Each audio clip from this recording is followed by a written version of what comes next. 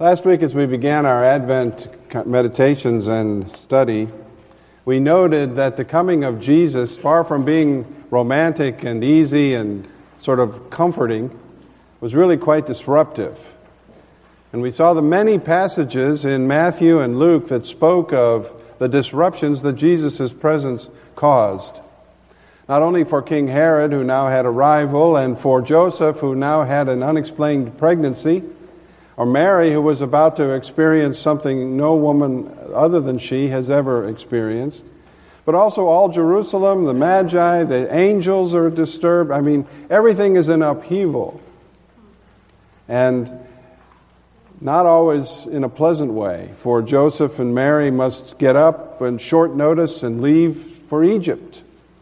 I mean, who was ready for that?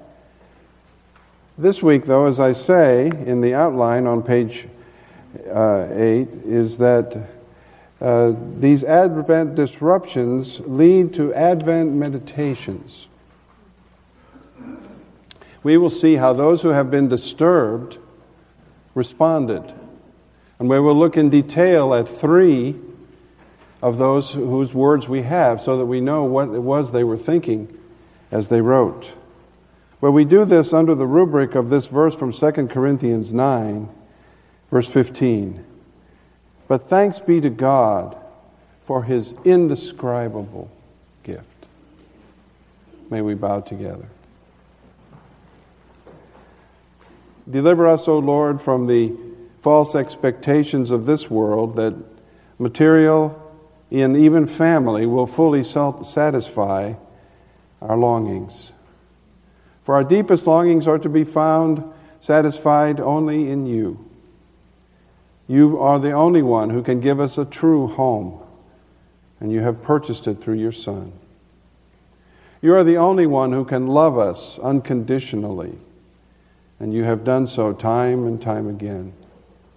You are the only one who can be faithful to us and keep your word perfectly and fulfill all of your promises. And this you are doing and have done. So as we turn to your word this morning, we ask that you might fill our hearts with joy, that you might give us the kind of expectation that comes from having been disrupted and having been healed by your grace. This we ask in Jesus' name. Amen. It might be helpful to illustrate what I'm trying to say this morning by referring to the common natural pearl. A natural pearl begins its life as a foreign, disruptive object, such as a parasite or a piece of shell that accidentally lodges itself in the oyster's soft inner body where it cannot be expelled. To ease this irritant, the oyster's body takes defensive action. The oyster begins to secrete a smooth, hard, crystalline substance around the irritant in order to protect itself from that irritant. This substance is called nacre. As long as the irritant remains within its body, the oyster will continue to secrete this nacre around it, layer upon layer. Over time, the irritant will be completely encased by the silky crystalline coatings, and then the result ultimately is a lovely and lustrous gem called a pearl. And many of you knew that, but most of us don't see the disruptions in our lives, such as Jesus brings into them, as the foundation of a great gem, a great product, a great outcome, and a great result. Human beings try to replicate the pearl, but nothing is as beautiful as God's process of enabling the oyster to overcome the irritant, the disruption, if you will, and produce something very, very beautiful. In the same way, as we see these last week and moving through this Advent preparation, God is making pearls of us. He is using the irritants and disruptions to do something beautiful. And we can see this beginning to happen as we look again more closely at the story. If you take your Bibles and turn with me to Matthew chapter 1, And we read in verse 20,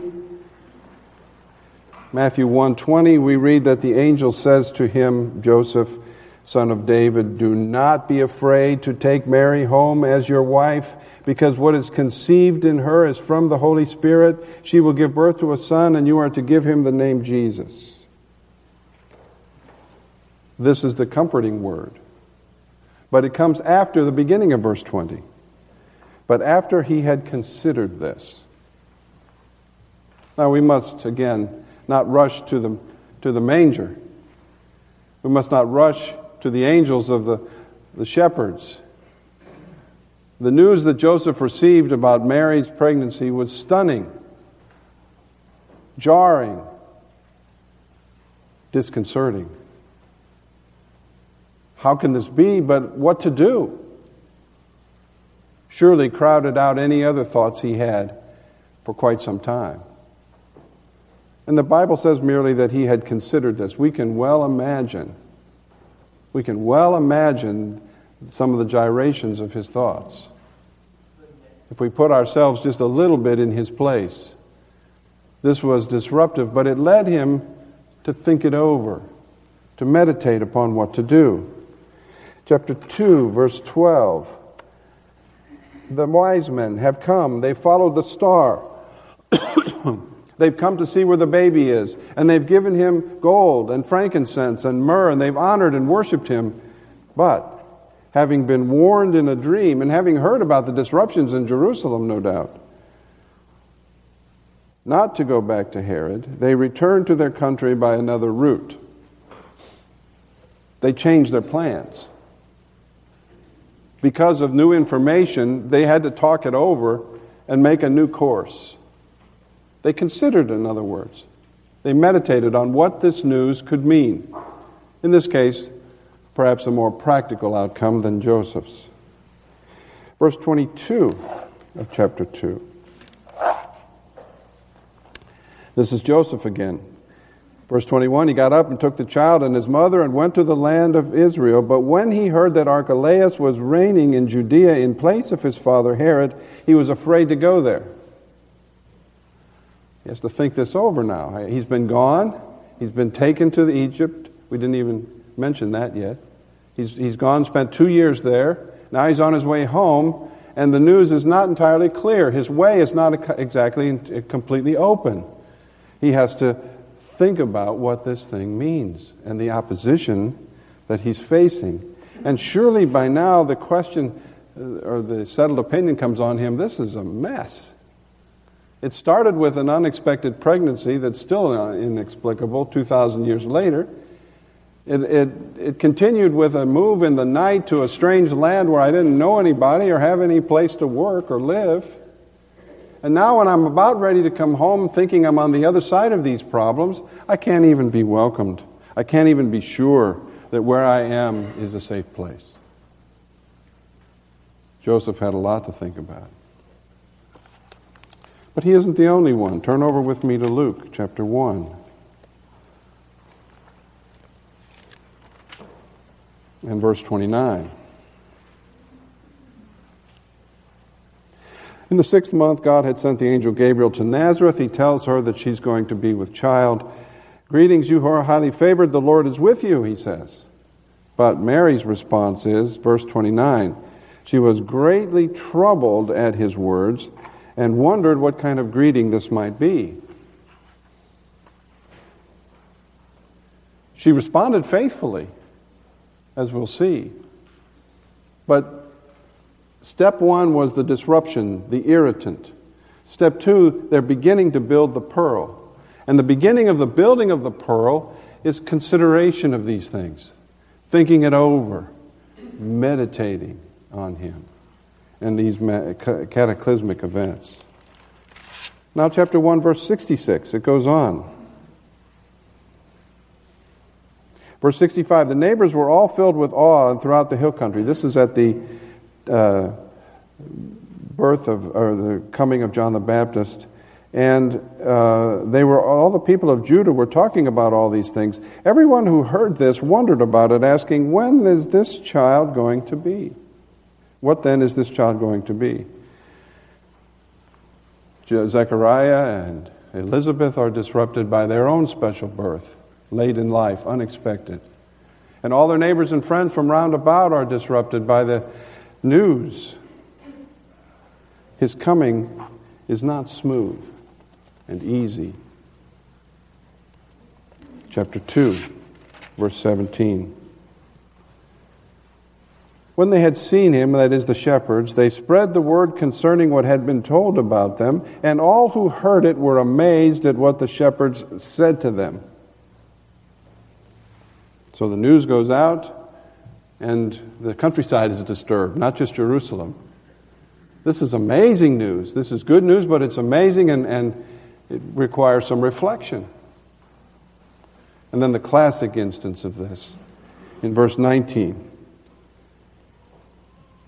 Chapter 2.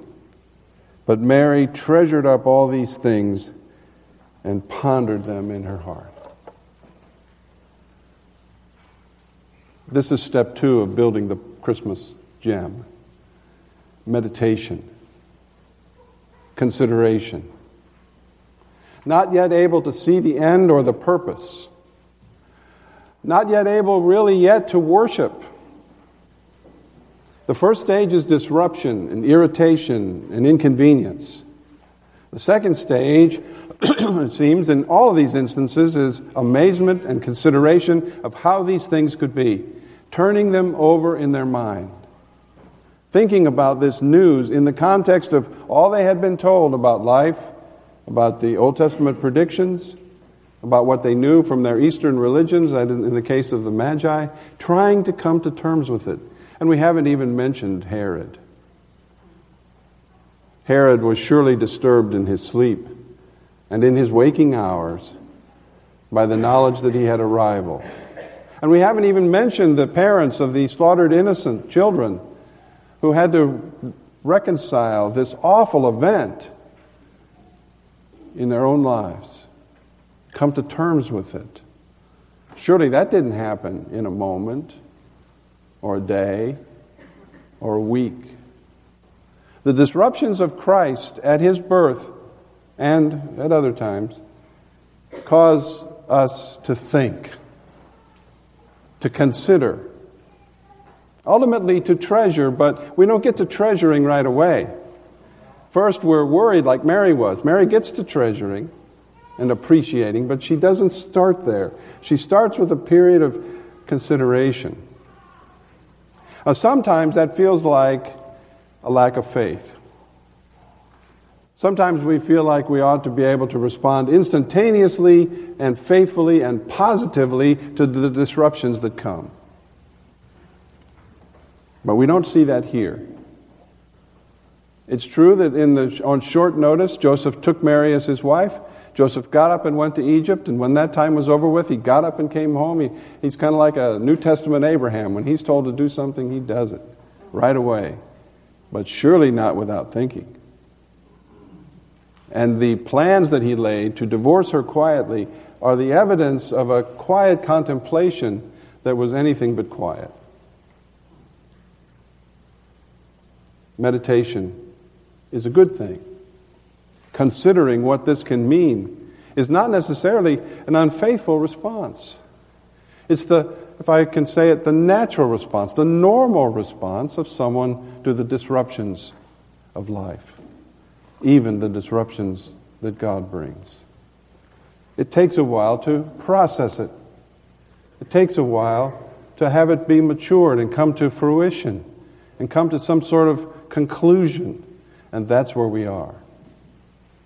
Now, we don't know the content of their thoughts.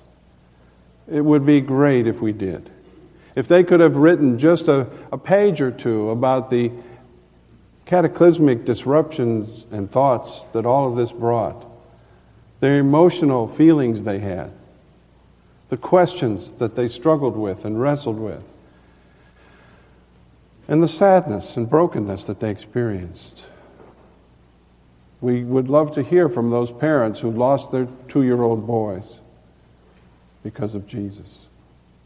We would want to hear of their weeping and of their sadness. And we would sympathize with them in a way we don't sympathize with the Egyptian parents when Moses and the people were set free from Egypt. But we don't have that. What we do have are three responses under the inspiration of the Holy Spirit. We have Mary, Zechariah, and Simeon. I haven't mentioned Simeon. He's, of course, the older man, faithfully serving in the Lord, and had been promised that he wouldn't die until he saw the Lord's anointed, and he got to see him. It happened all very quickly. Wasn't much time to think about it. He just showed up one day in the temple when Simeon was going about his regular work. And yet we have some of his thoughts too. Let's look at those. And I'm going to disrupt you a little bit and ask you to participate in this part of the sermon. First of all, we look and we see across, most of these are in all three, but some of them only in two. The first response is that they began with praise and rejoicing. Look at Luke 1. Mary is told, and her first response is, verse 46, "My soul praises the Lord, and my spirit rejoices in God my Savior."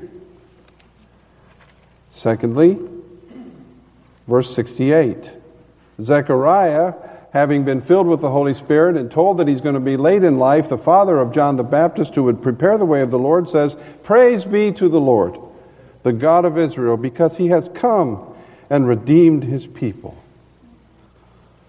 They led with praise. I'd like us to take a moment now and praise the Lord in our own hearts. And some of you who might like to stand and say a brief word of praise, let's begin our response to this news with Mary and Zechariah and Simeon by praising him together. Let's bow.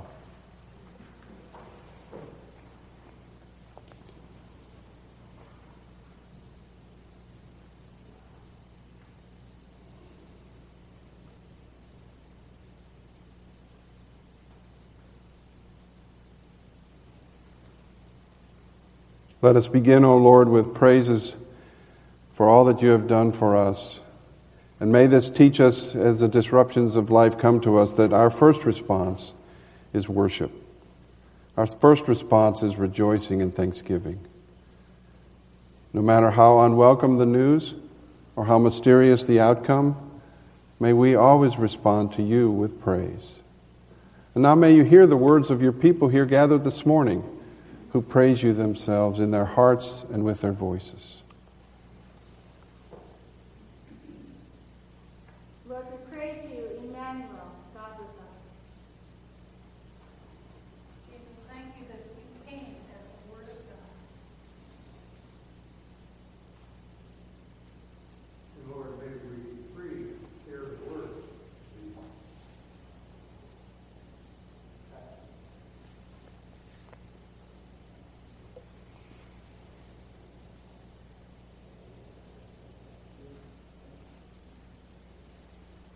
Receive our praise, O Lord. In Christ's name, amen. So the first response of meditation is praise and rejoicing. It seems, though, that they move on to a second subject, and that is a reflection upon what this means in the context of God's grace and mercy. You'll notice also in chapter 1 and in verse 50. His mercy, says Mary, extends to those who fear him from generation to generation. Verse 54, he has helped his servant Israel, remembering to be merciful to Abraham and his descendants. Verse 72, from Simeon, that is to say, he has raised up a horn of salvation for us, salvation from our enemies, as we saw last week. Verse 72, to show mercy to our fathers and to remember his holy covenant forever. And now verse 78, to give his people, verse 77, the knowledge of salvation through the forgiveness of sins because of the tender mercy of our God, by which the rising sun will come to us from heaven. So after praise, they reflected on God's grace. And how the giving of this child was a mercy. As we encounter disruptions and difficulties, our first response is praise, and our second is to notice the mercy of it. Though it is understood and not always understood and mysterious, though the outcome is somewhat in question, His mercy shines through. The fact that He's even interested in me, the fact that He's even working in my life is a tremendous blessing. And I see it in the context of His kindness and His grace and His condescension to me in drawing me to Himself and making me a part of that mercy. One of our Christmas carols that best expresses this is number 203. If you'll take your red hymnals, we're going to remain seated and sing of His mercy. Number 203. Hark the herald angels sing. Glory to the newborn King.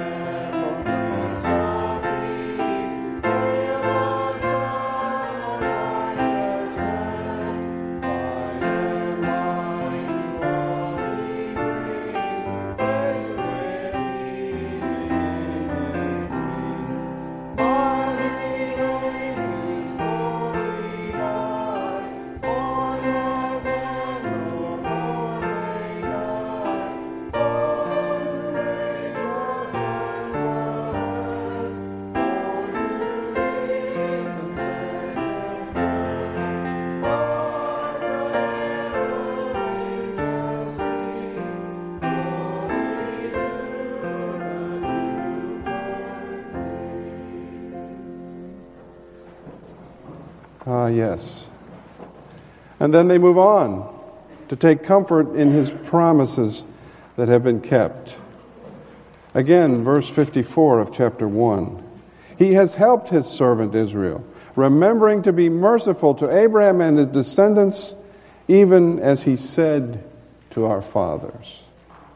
This third step is to put now the context of the disruption within the greater context of His promises to us, His kindness and His faithfulness.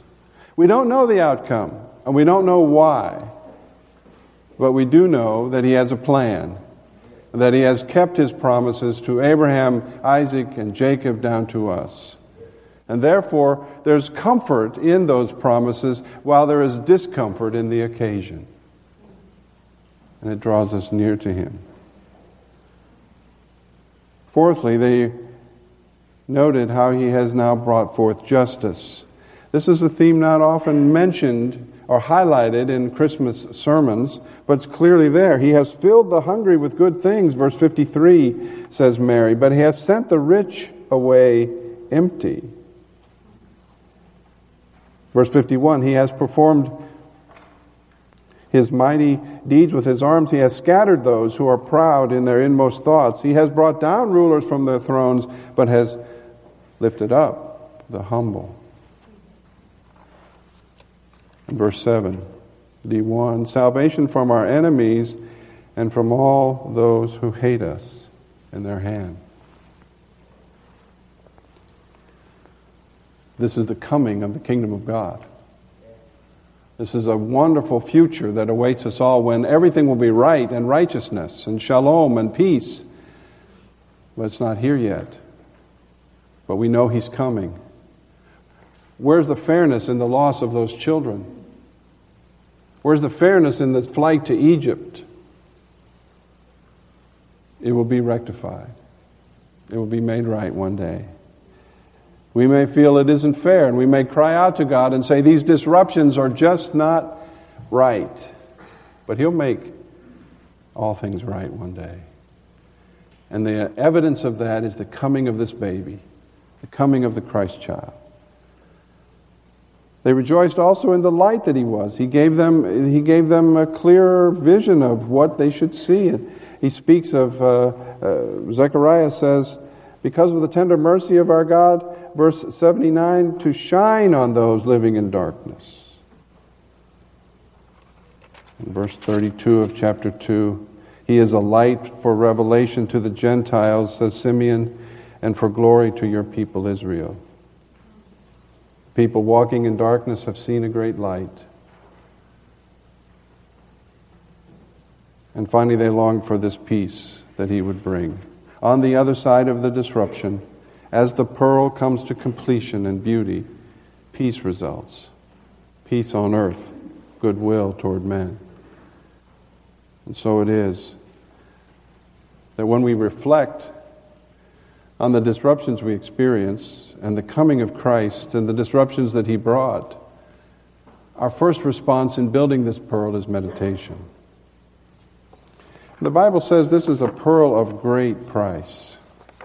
Jesus spoke of the kingdom that way, and he said, he spoke of it as being something that someone would seek for, would look for, would give a would be of great value. In fact, there was a merchant who was looking for fine pearls, and when he found one, he went away and sold everything he had and bought it. He didn't just sell everything he had on a Tuesday afternoon. He thought about it. He was looking for something of great value. He knew what he was looking for. He was a merchant. He found it and he bought it. But that implies consideration and thought, preparation, reflection. So I conclude with these words found on page 9. The gospel is a masterpiece, and Jesus is a wonder. He is worth all that we have and all that we are, and we respond with great joy. If we could live in holy amazement of the totality of what He did for us, if we were able to adore with laughter and tears and grateful joy all that He's done for us, if we could live with a whole new consciousness of it, over time we would be transformed and our problems would diminish, the loneliness would shrink, the self-pity would subside, the anxiety and the restlessness would be dissipated by His glory. It takes a while to build a pearl. That's why they're so rare and beautiful. Let the time be well put to use by thinking about these 4 bullets. Because He is worth all of this to me, I can obey Him. Anything is worth this pearl. That means I can lay aside my agenda. I mean, the merchant is looking for great pearls, and when he finds it, he liquidates. He gets rid of everything and he takes that pearl. It's his. He takes it to himself and he owns it and he cherishes it. If He is worth this much to me, then I can obey Him. I can liquidate all my excuses and all my false pretenses. For anything is worth this pearl. And secondly, because of the value of this gift, I must be loved in spite of myself. And I must have value, indeed. If I am this much cared for, and the complications of the beginnings of the Christmas story, and even in the incidences of disruption in my life, I can trust that I am loved in spite of myself. Thirdly, because of the beauty of this gift, I am enabled to endure great loss and great pain. Yes, indeed. It changes what I think about life and death. It changes what I think about my priorities and His. And finally, because of the fullness of His love, the tenderness of His mercy, as Zechariah says, I can trust Him. He's up to something good. Now, none of these people, by definition, would have initially thought that He was up to something good. We don't get there at first. We get there on the other side. We get there when we come to worship, which we'll look at next week. But now we come to the table. An indictment against us, a statement of our great need and of our great sin.